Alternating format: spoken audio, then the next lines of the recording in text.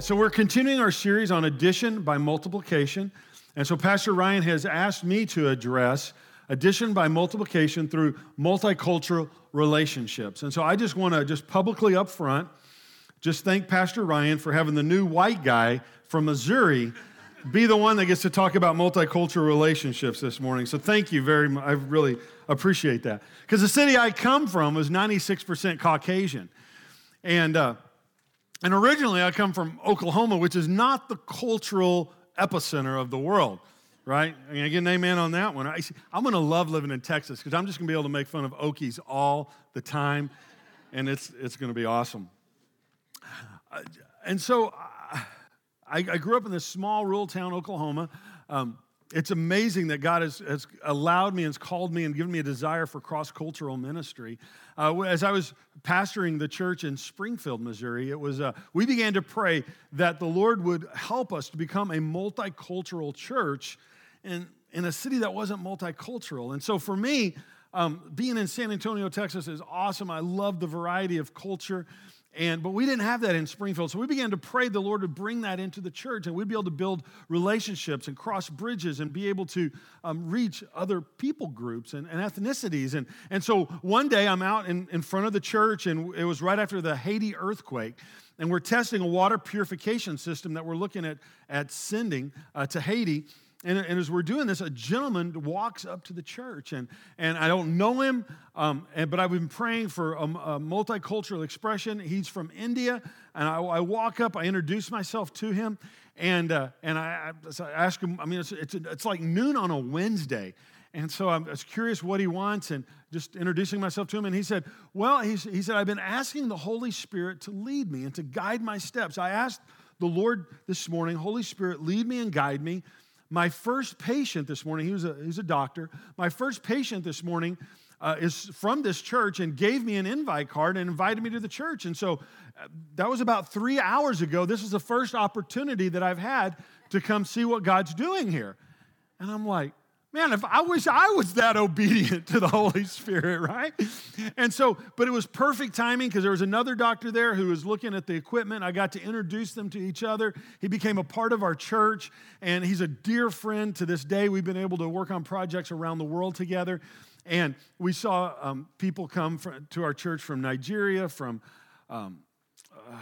France, from just all over the world, and to reach different ethnic groups, because the Bible says to go and make disciples of all nations. And the word there, nations, is ethnos, it's ethnicities, it's people groups, and God has called us to do that.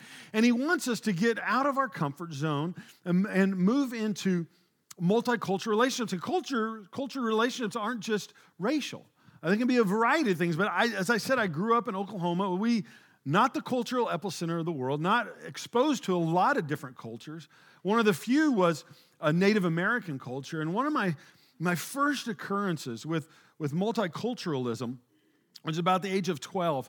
And I was actually walking to the arcade. That was in the days of Galaga and Centipede and Miss Pac-Man. You guys, I know I'm dating myself, but those were the good games, weren't they?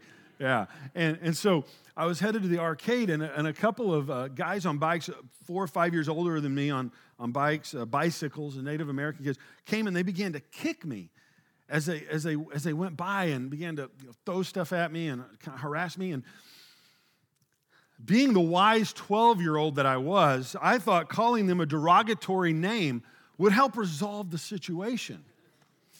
And so I called them a derogatory name that had to do with their ethnicity. It didn't help. Can I tell you that? It didn't help at all. And it escalated. They began to beat me up. And the arcade owner came in and broke it up. And that was one of my first occurrences with multiculturalism. They were wrong. I was wrong. Like, it all just escalated. It was a fiasco. And so many multicultural interactions are negative in our world. And there can be so much baggage that we can carry. Ignorance, bias, unforgiveness, difficult. And so I just want to bring that out in the open. I just want to talk about it. I just want to say up front, I know it's a loaded subject. I know there's pain, there's difficulty with this, but it's something we don't want to ignore. It's something we don't want to not address.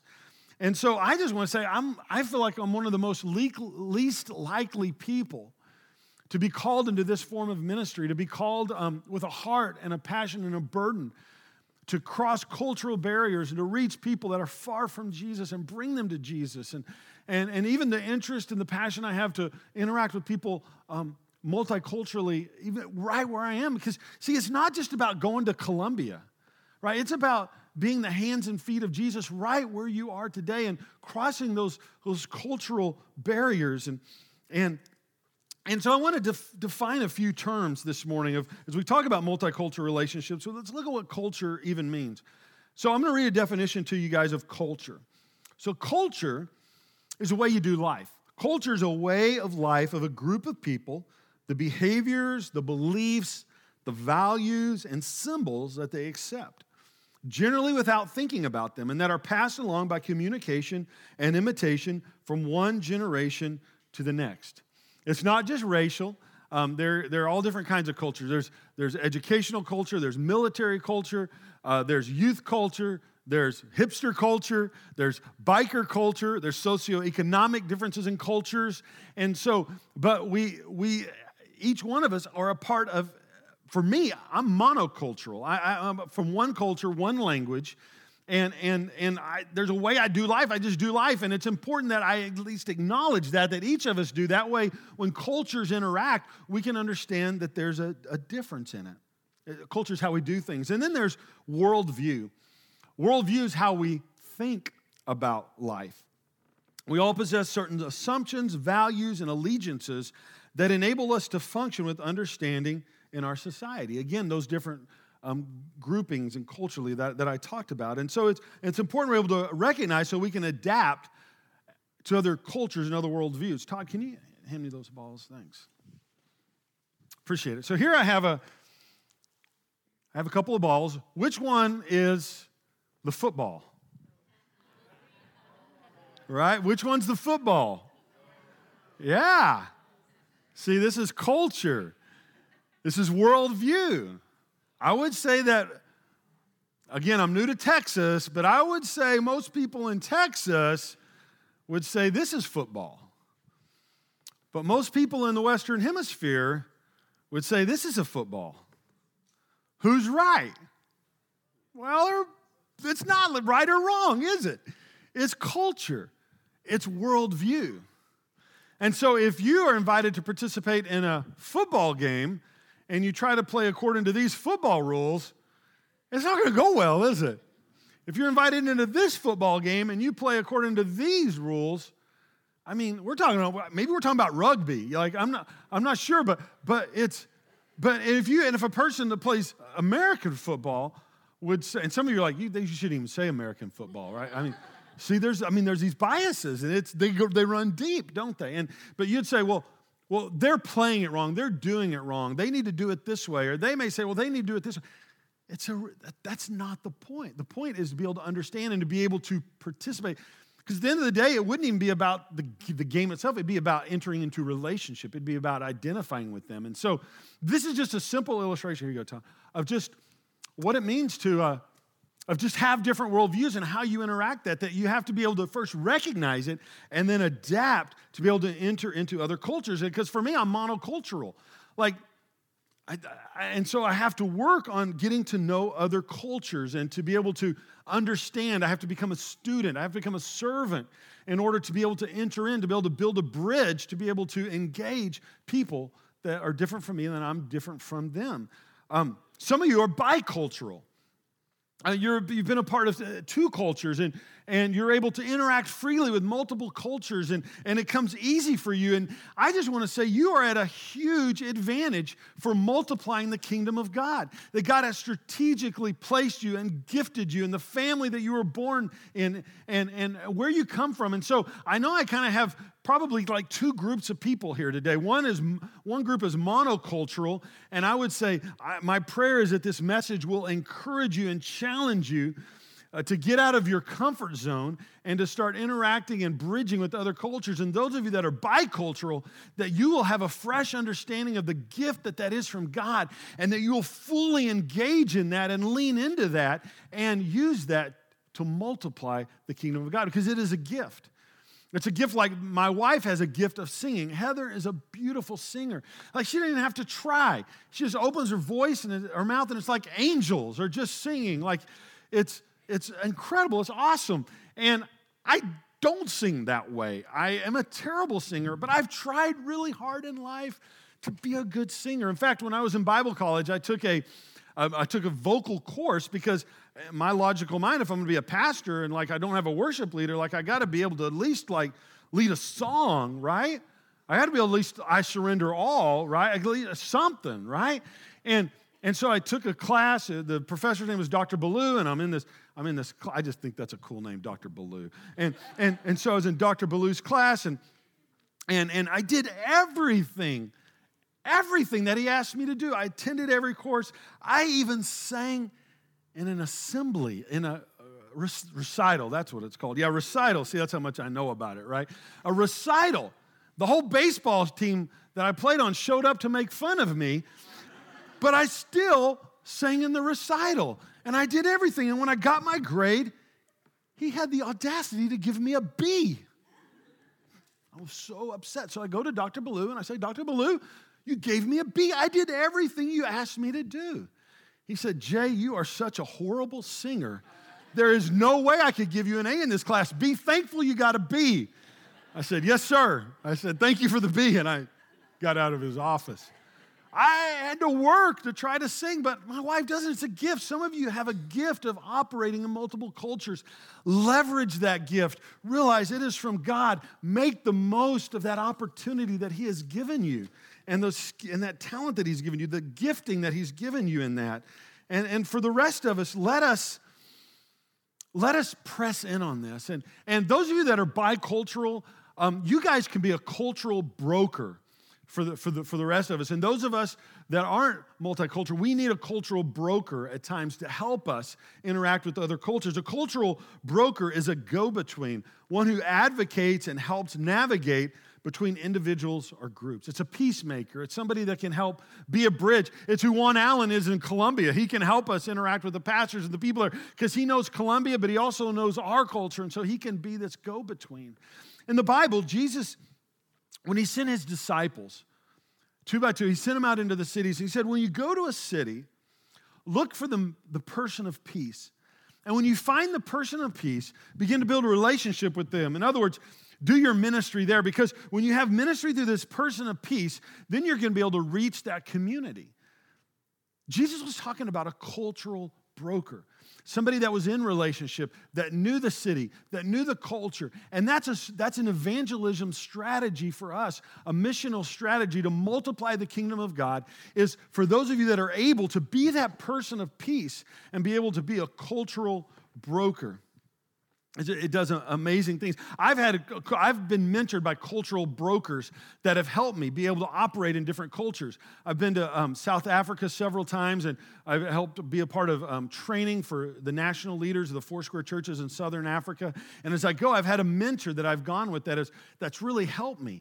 And Enrique, could you come up here? If you help me do this illustration. I did give him like a little bit of warning. Not much, but if you'd come up here, yeah. Don't worry, I'm not going to come get any of the rest of you. Just stand over here. So when we're headed to Africa, my mentor says to me, he says, now, Jay, we go on walks in the afternoon to get out, get some fresh air. He goes, now, don't be surprised if one of the pastors begins to hold your hand. It's a sign of affection and of friendship, so don't let it freak you out. So, Enrique, if you'll take a walk with me. So we'd go on walks in the afternoon, and one day the pastor from Zambia grabbed my hand and began to walk with me like this and rub my hand. Here, let's turn around the other way. And how Enrique feels right now is how I felt. For 20, 30 minutes, we just walk and just hold hands all across the city. It's uncomfortable, isn't it? Yeah. That's how I feel. You go sit down. Give it up for Enrique, right? Now, is that wrong for two guys to go holding hands together? Not in that culture. Not in that culture, but it felt wrong to me. And if I would have come in a place of judgment or a place of let fear stop me, it would have kept me from building great relationships. But I needed somebody that could help me understand that culture, because that is not Midwest culture. It's not. But I was able to build incredible friendships because I was able to cross that bridge and be able to move into that uncomfort zone. See, when we begin to take a posture of a student and a servant, then we're able to cross those bridges multiculturally. A great example of a multicultural mentorship relationship that multiplied the kingdom of God is found in the relationship between Paul and Timothy. Acts chapter 16, verses 1 through 5, it says this. Paul came also to Derbe and Lystra. This is modern-day Turkey. And a disciple was there named Timothy. Now, Timothy was the son of a Jewish woman who was a believer, but his father was a Greek. And these cultures were worlds apart. Now, he was well spoken of by the brethren who were in Lystra and Iconium. Verse 3, Paul wanted this man to go with him, and he took him, and he circumcised him because of the Jews who were in those parts, for all they knew is that his father was a Greek. There was a cultural issue here. Now, while they were passing through the cities, they were delivering the decrees which had been decided upon by the apostles and elders who were in Jerusalem. They wanted them to observe these. So the churches were being strengthened in the faith and were increasing in number daily. So we're just going to walk through this passage for a few moments and see this relationship, this mentorship, it's actually a multicultural relationship. And Pastor Ryan asked me to focus on this text today. So again, I want to publicly thank him for not only allowing me to speak on as from the white guy from Missouri in a multicultural city, but he also gave me a text that deals with circumcision. So thank you, Pastor Ryan, for this incredible opportunity this morning.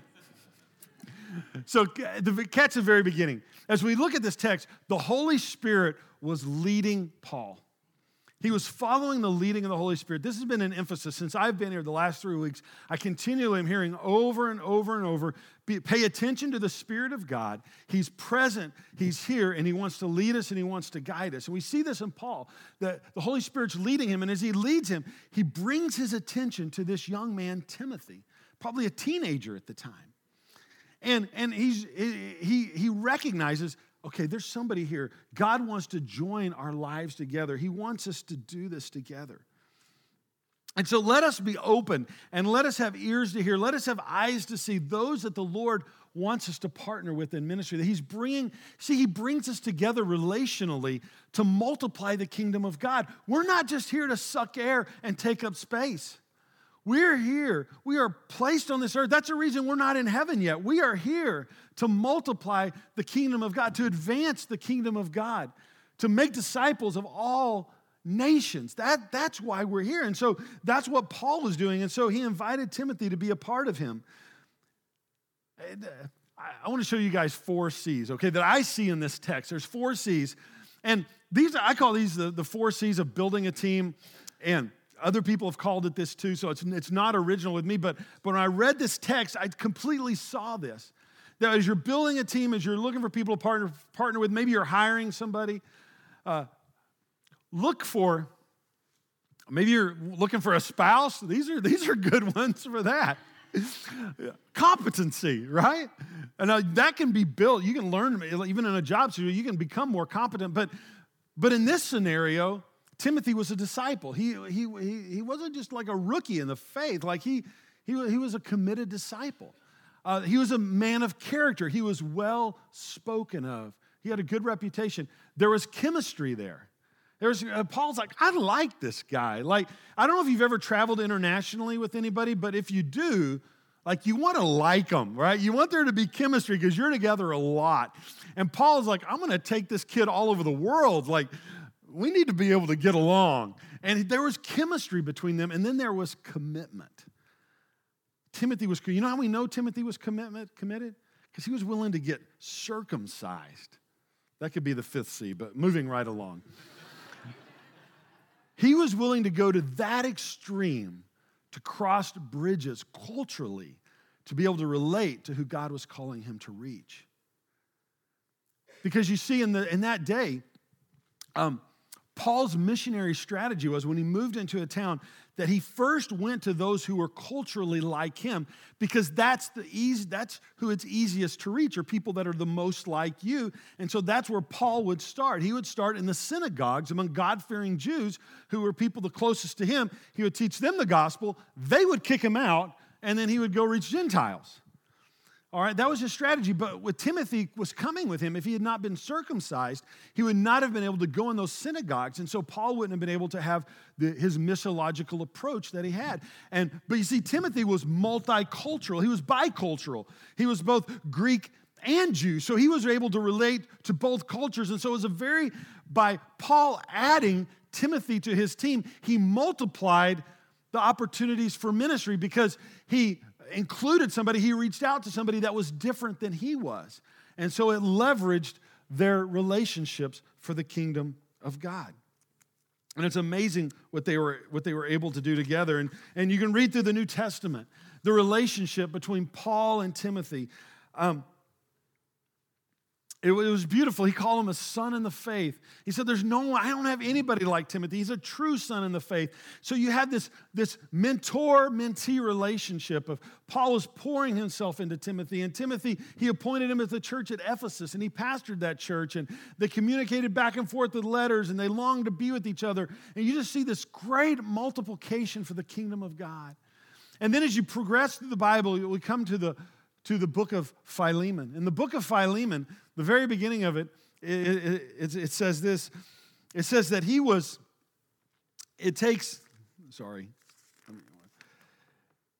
it says, Paul, a prisoner of Christ Jesus, and Timothy, our brother, co-author. He was a brother, not a son. You see, it had been this mentor-mentee relationship. And then as time progressed and the growth of Timothy, they became peers.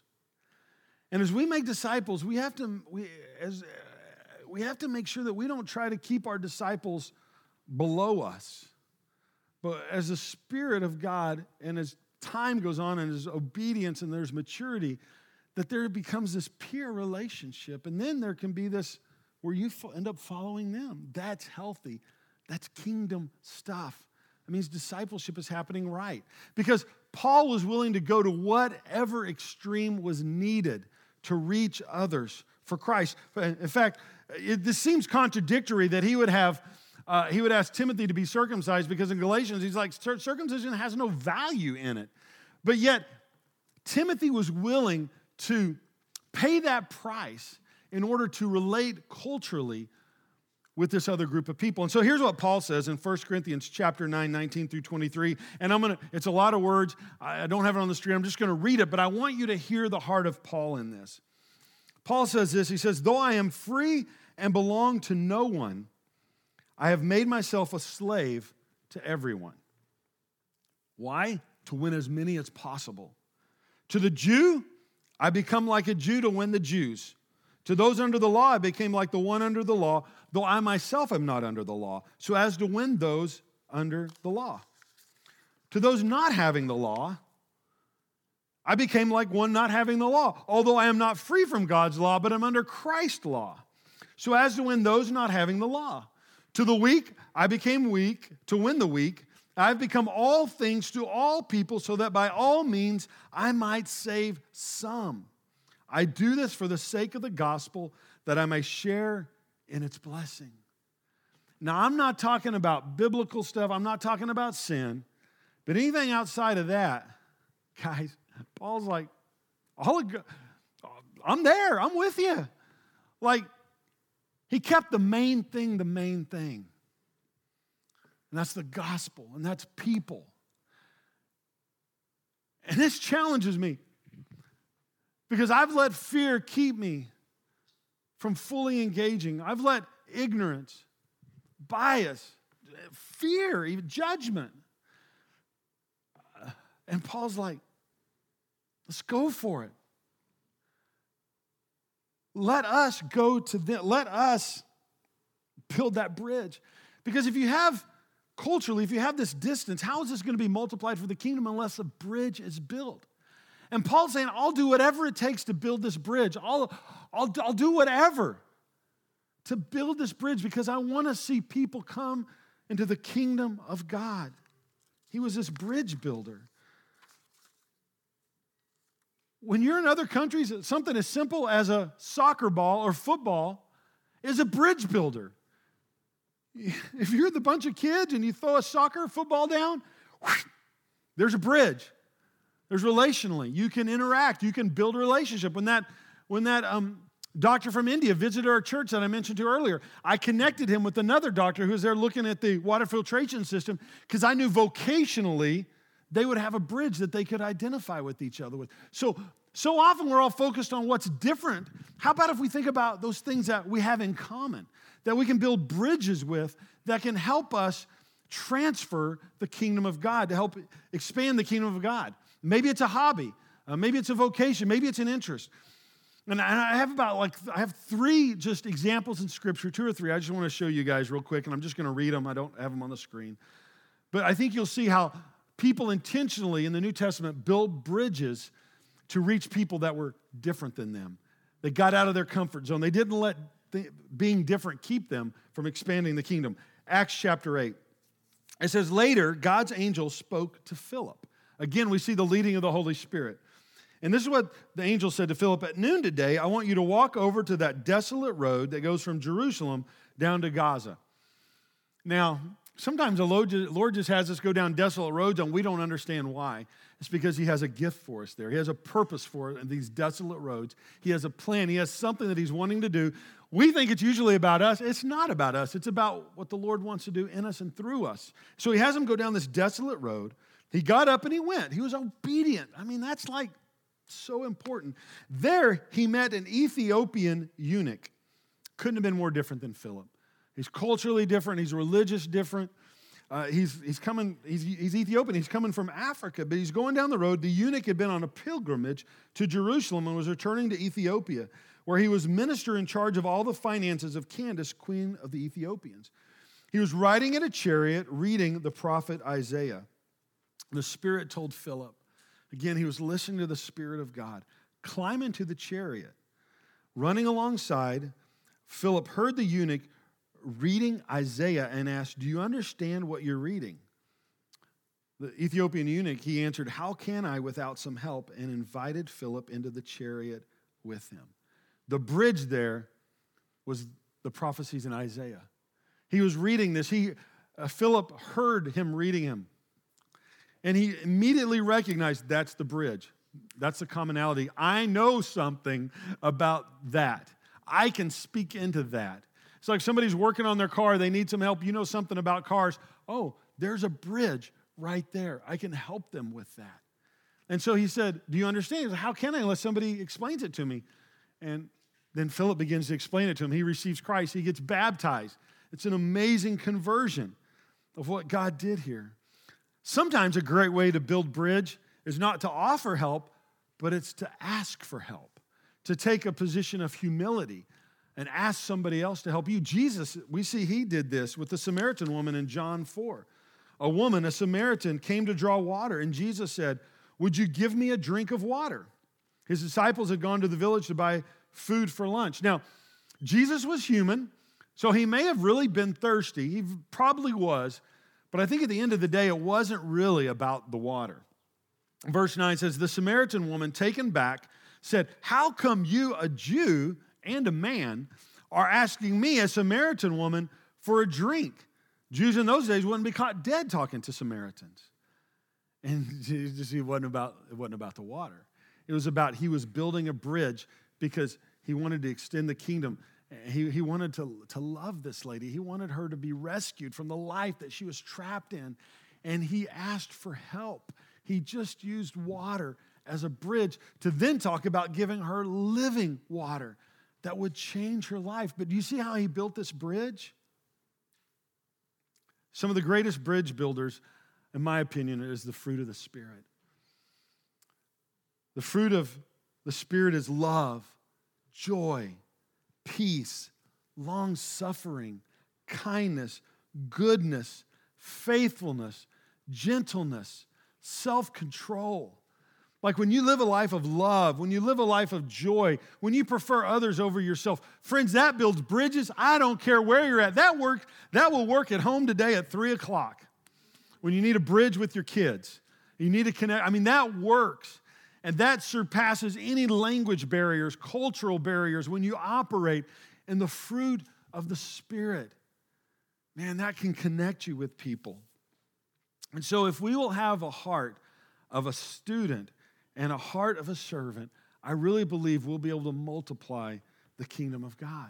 You see, and we don't have to go back in the text to Acts, but if you go back at the end of that passage in Acts with Timothy and Paul, it talks about how the churches were strengthened, numbers were added, people came to Christ, and it happened because Paul took a risk on Timothy. He invited him in.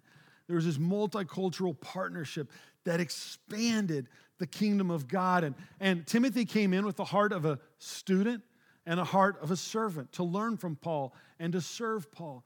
And if we, in our lives, if we will have the heart of a student, if we'll have the heart of a servant, it will open up doors for relationships. In fact, just this last week, we were eating at El Daco's. I found El Daco's.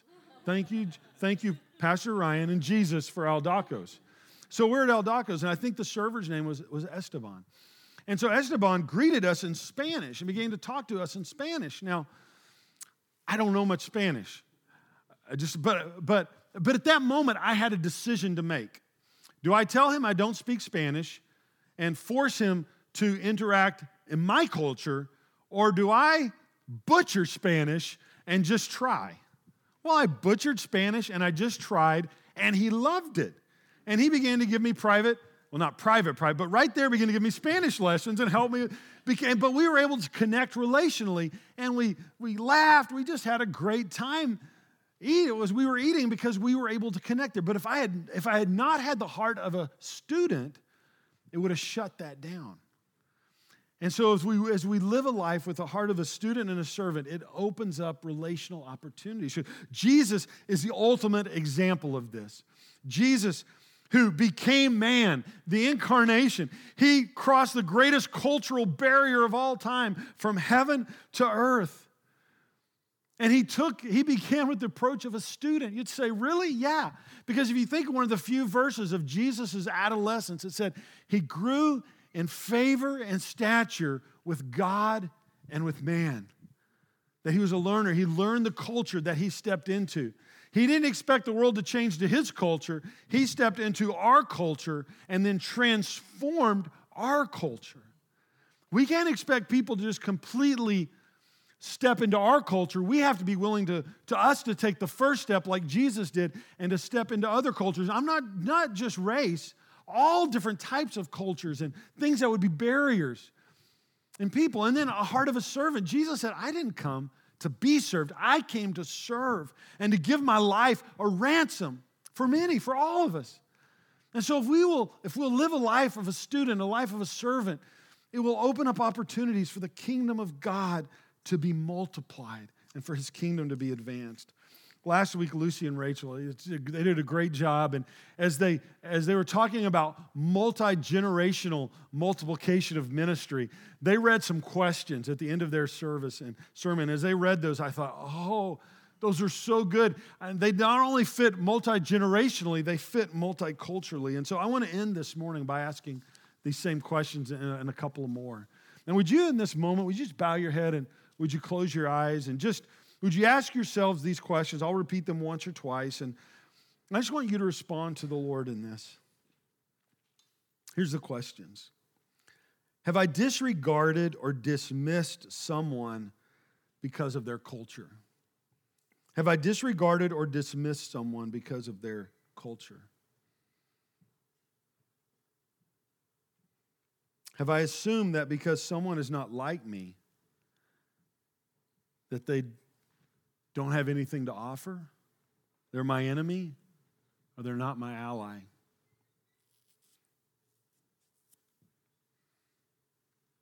Have I been resistant to allow others to minister in a way that may look different from how I've done it?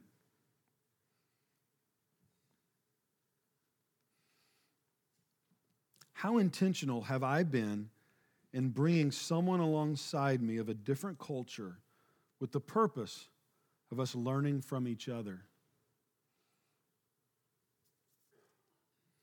Is there anyone that has come to mind this morning that you need to forgive or you need to ask for forgiveness? Last question. What is the next step you can take to see the kingdom of God multiplied through a multicultural relationship? What is the next step you can take to see the kingdom of God multiplied through a multicultural relationship?